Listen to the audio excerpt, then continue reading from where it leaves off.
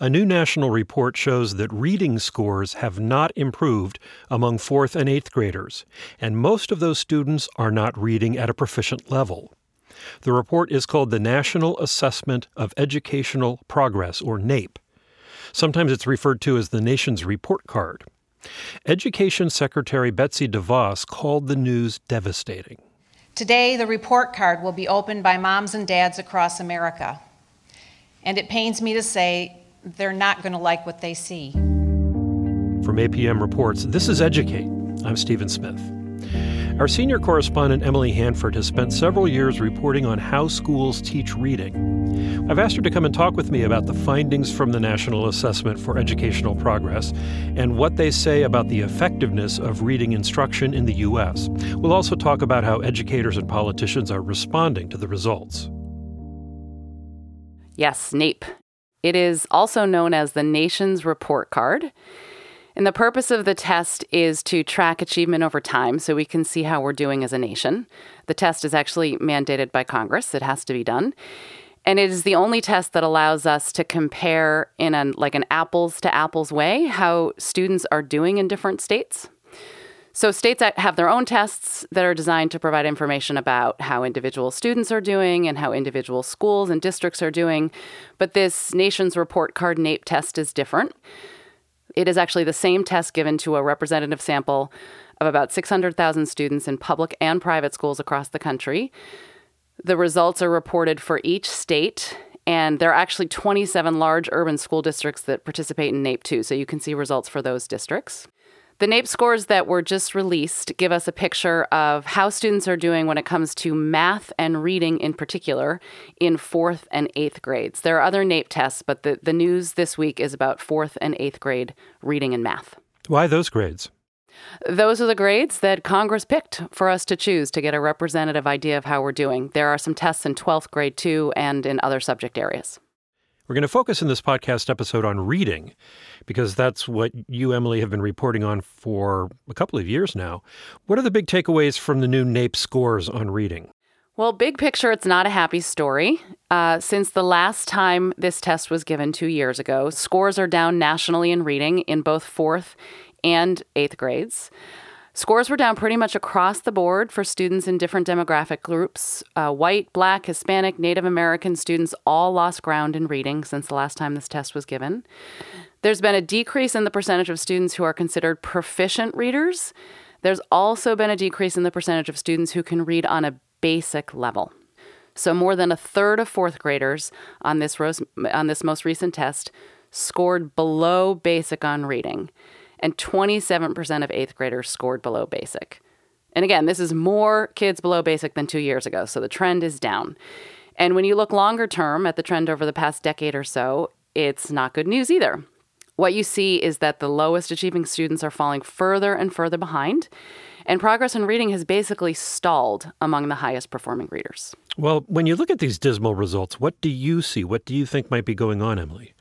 Well, clearly what we're doing when it comes to helping students become skilled readers isn't working very well. We've spent billions of dollars as a nation over the past few decades trying to improve reading, and test scores are not much higher than they were back in 1992 when the current NAEP reading test began. It's really hard to measure cause and effect in education generally, and certainly that's the case with reading specifically. There are, lots of moving parts. There's lots of factors to consider when it comes to student achievement. Interestingly, though, the long-term trend line is much better for math than it is for reading. Students across the country have made some pretty big gains in math since the early 1990s, but like I said, not the same kind of gains in reading. In a press conference yesterday, a federal education official presenting the NAEP data said, "We don't seem to know how to move the scores for reading, but we do for math." And that comment struck me because, as I found in my reporting, and we just recently discussed on this podcast, there is a ton of research on reading, like a mountain of scientific evidence on how skilled reading works and what kids need to learn to become good readers. From what I know, the scientific research on reading is much more robust, more luminous than the research on math. I actually quoted an expert in our documentary Hard Words who said, "Reading is the most studied aspect of human learning." But this research is not, for the most part, making its way into schools or schools of education. In fact, as I reported in our most recent documentary, At a Loss for Words, teachers are actually being taught things about how reading works that are at odds with what the scientific research says. And while there's no way to draw a direct line between something like NAEP reading results and the failure of this scientific research to make its way into schools, there's no way to do that, but I think it's something more educators and politicians need to be looking at and considering. I think more educators and politicians need to understand the basics of this reading science and then look hard at what's going on in their schools and in their teacher preparation programs. And ask the question, why isn't this science informing reading instruction more deeply and more broadly? How might we be doing as a nation in reading if teachers knew this science and had good support and materials to be able to implement it in their classrooms? What I found in my reporting is that reading instruction in many schools is pretty far off the mark when you compare it to what the research suggests about how reading should be taught. We need a much more serious and nuanced nationwide discussion, I think, about what the science actually says. And we clearly need to be doing something differently because what the research shows is that virtually all kids can become decent readers. We're not likely to get all kids to be proficient readers, but we should not be in a situation where 1 in 3 kids in this country cannot even read on a basic level. This imbalance between the scores for reading and math make me wonder a couple of things. Whether math is somehow easier to learn for our species or perhaps easier to teach. Is there any research on that? It's an interesting question. It was actually asked yesterday at the National Press Club when these results were being presented. There were some questions about math, and I don't know the answer to that question, and I don't know if the answer is known. Specifically about the question of whether it's more natural for us to learn it, I don't think the answer to that would be yes, because if you think sort of evolutionarily speaking, there wasn't a reason we needed to be able to do math way, way back, just like there wasn't a reason for us to be able to read way, way back because we hadn't invented reading and writing and numbers yet. There's been a lot of work done and a lot of focus on math in this country. And so maybe some of those efforts are working. Maybe we've figured out something better about how to teach math and how to help teachers teach math. That said, there are plenty of people I hear from all the time who write to me and say, can you please do for math what you've done for reading? Because in their mind, a lot of math instruction is not being well informed by the scientific evidence on how people learn math. And again, it's not a topic that I am intimately familiar with. But you would think some kids would have a hard time in math if they're not good at reading, because a lot of math actually requires reading. And that was asked yesterday at the National Press Club, and there was not a good answer to that question. There were a couple of bright spots in the NAEP data, and they were locations that might be surprising because they're not famous for having the most amazing school systems. Washington, D.C. was one.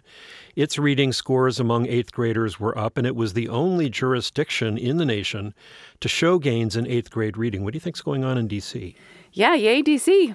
And yay, Nationals, by the way. They had a big World Series win last night. We should let people know that Emily lives in suburban Washington. So I certainly do. So I was up late. So I have not personally reported on what's going on in D.C. when it comes to reading instruction in particular. It clearly seems to be a district to watch. As you noted, they have for a long time been struggling. So often it's easier to make gains when you have been at the bottom of the pile.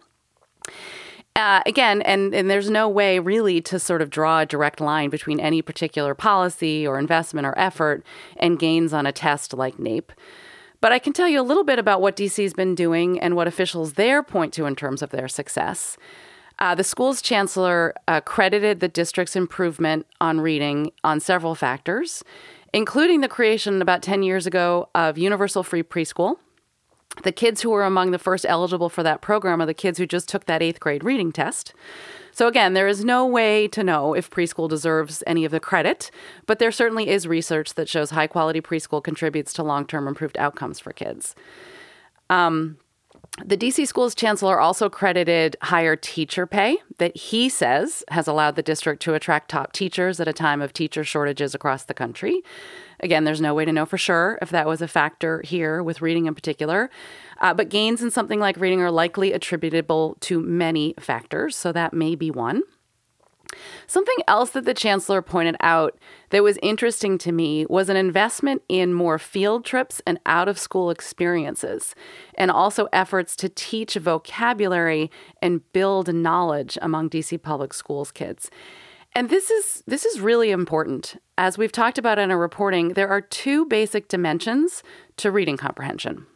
On one side of the kind of equation is your ability to identify words in print. Do you know the sounds that the letters represent? Can you successfully sound out a word and identify what it is? This is crucial.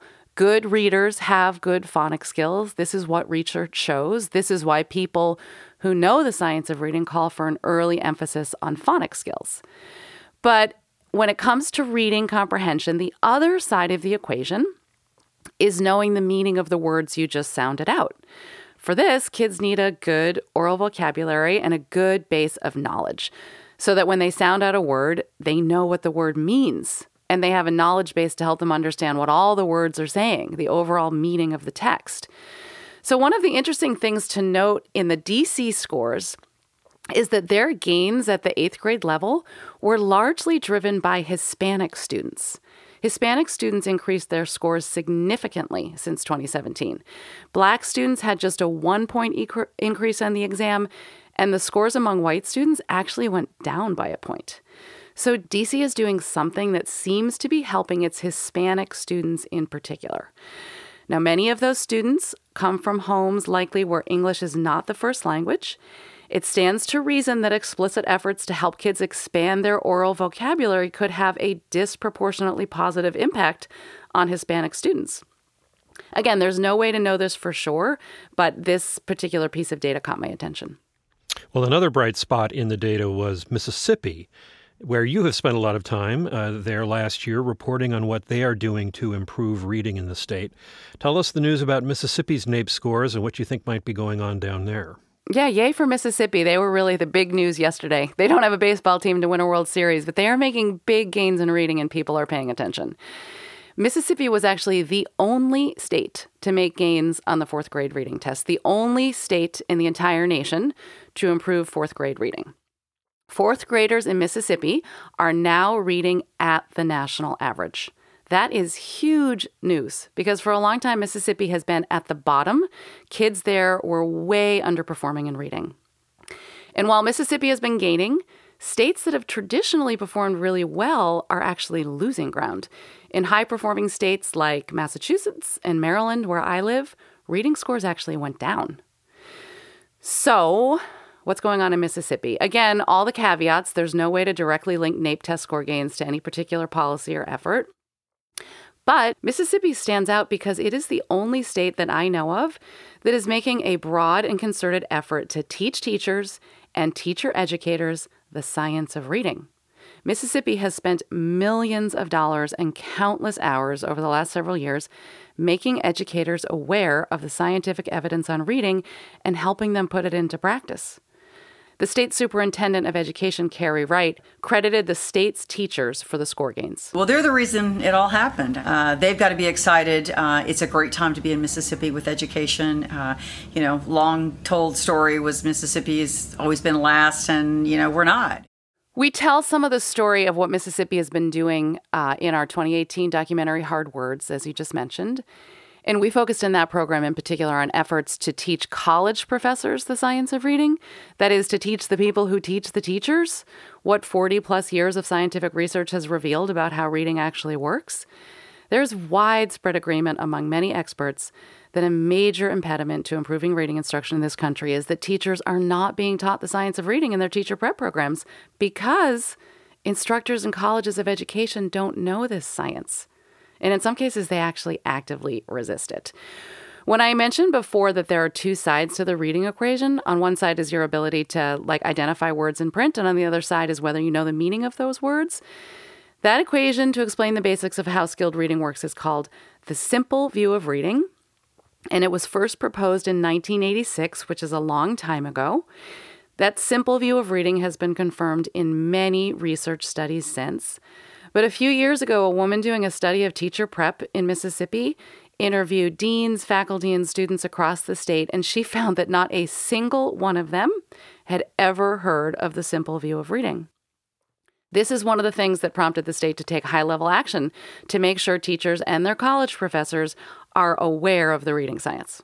So how are educators and politicians reacting to this new test score data about reading? What are they going to do with the findings? It all gets very political very fast. I was actually noticing this morning that some of the news articles on the NAEP results were actually slugged and categorized in the politics sections and not as education stories.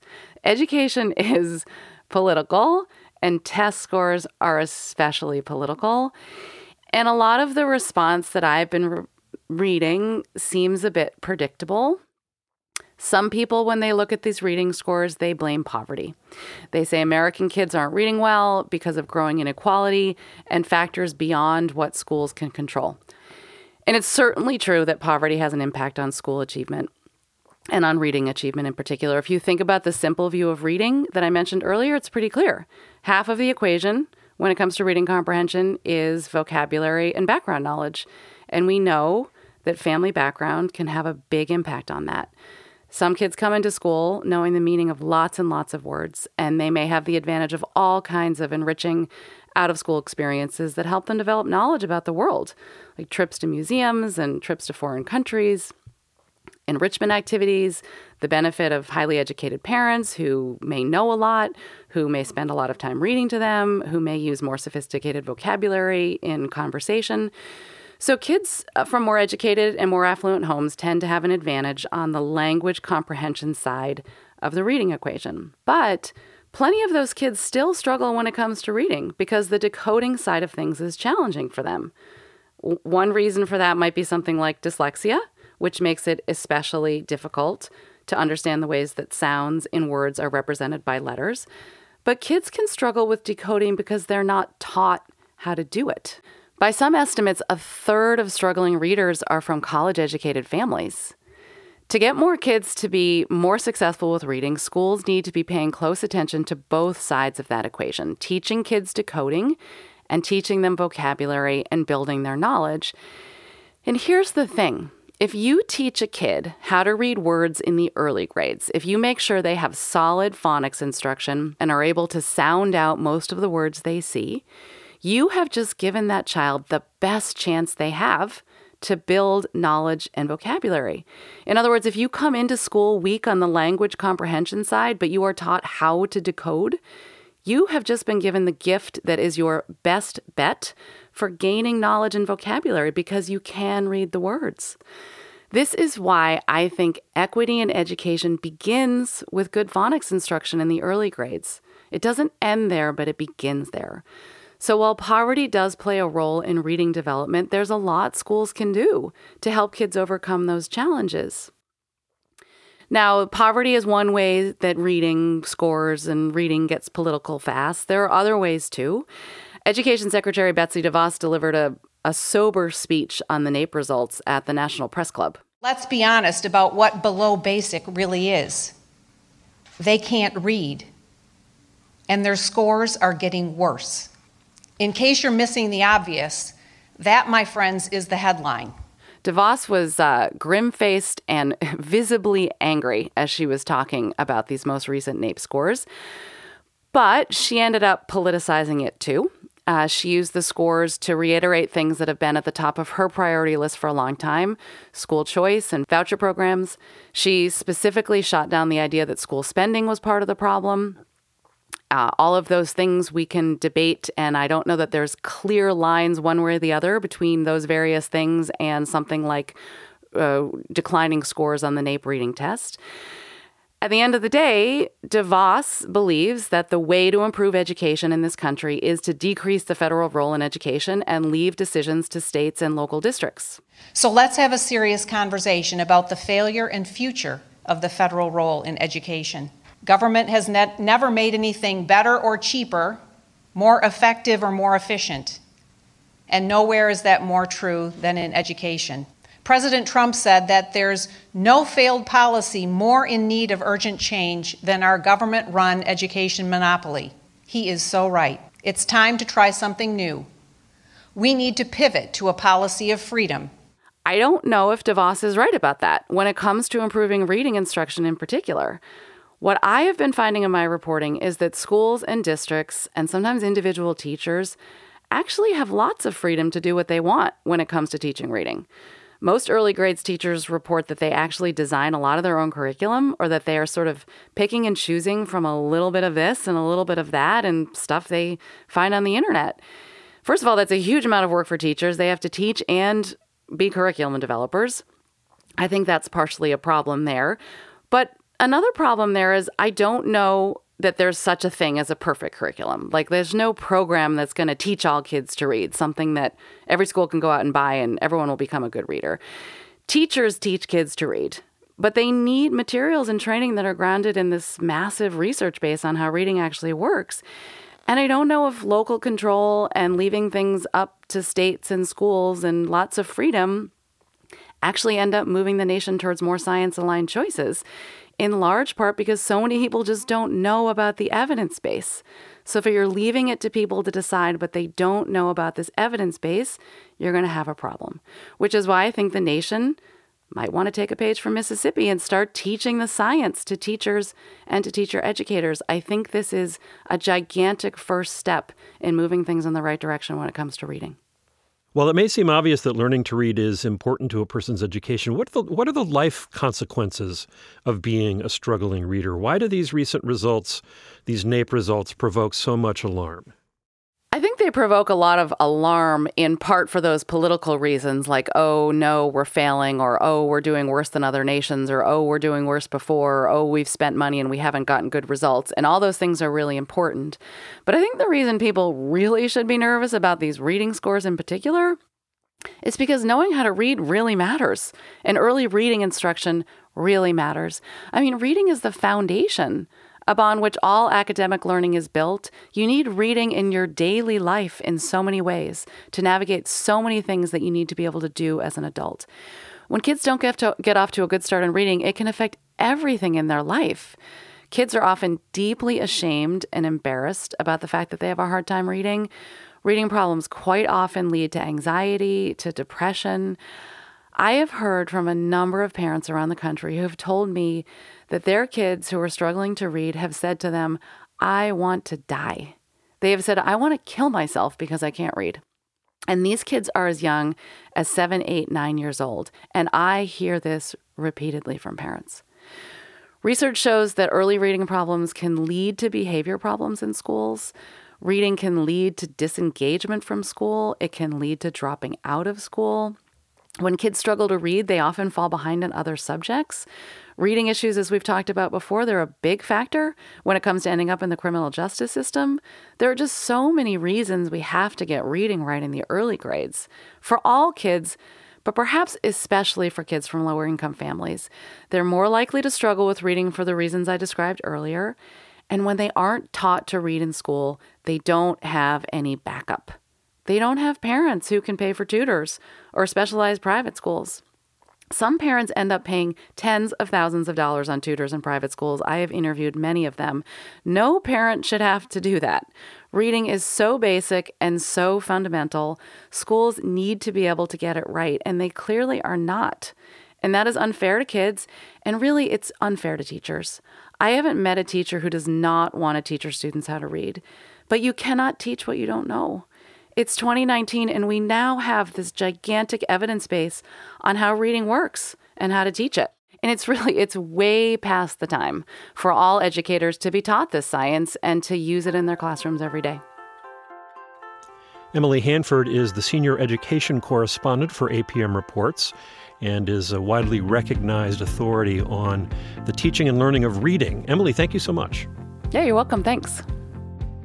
You may have been following Emily's reporting over the last 2 years. Then and now it has sparked an important national discussion. This is the impact that thorough, fact-based reporting can have. Few newsrooms are lucky enough to have reporters like Emily who look in depth at our education system and ask hard questions. APM Reports and the Educate podcast do. And we're part of American Public Media, which means our work is supported by the public. This means you play a vital role in powering this reporting and keeping it independent. Please show your support and give what you can today at apmreports.org/donate. Emily's audio documentaries about reading, along with more information on the reading science and a list of her sources, are available at apmreports.org/reading. Alex Baumhart and Chris Julin produced the podcast. This episode was edited by Catherine Winter and mixed by Veronica Rodriguez. We partner with the Hechinger Report, a nonprofit independent news organization focused on inequality and innovation in education. Support for APM Reports comes from Lumina Foundation and the Spencer Foundation. I'm Stephen Smith. Thanks for listening. This is APM.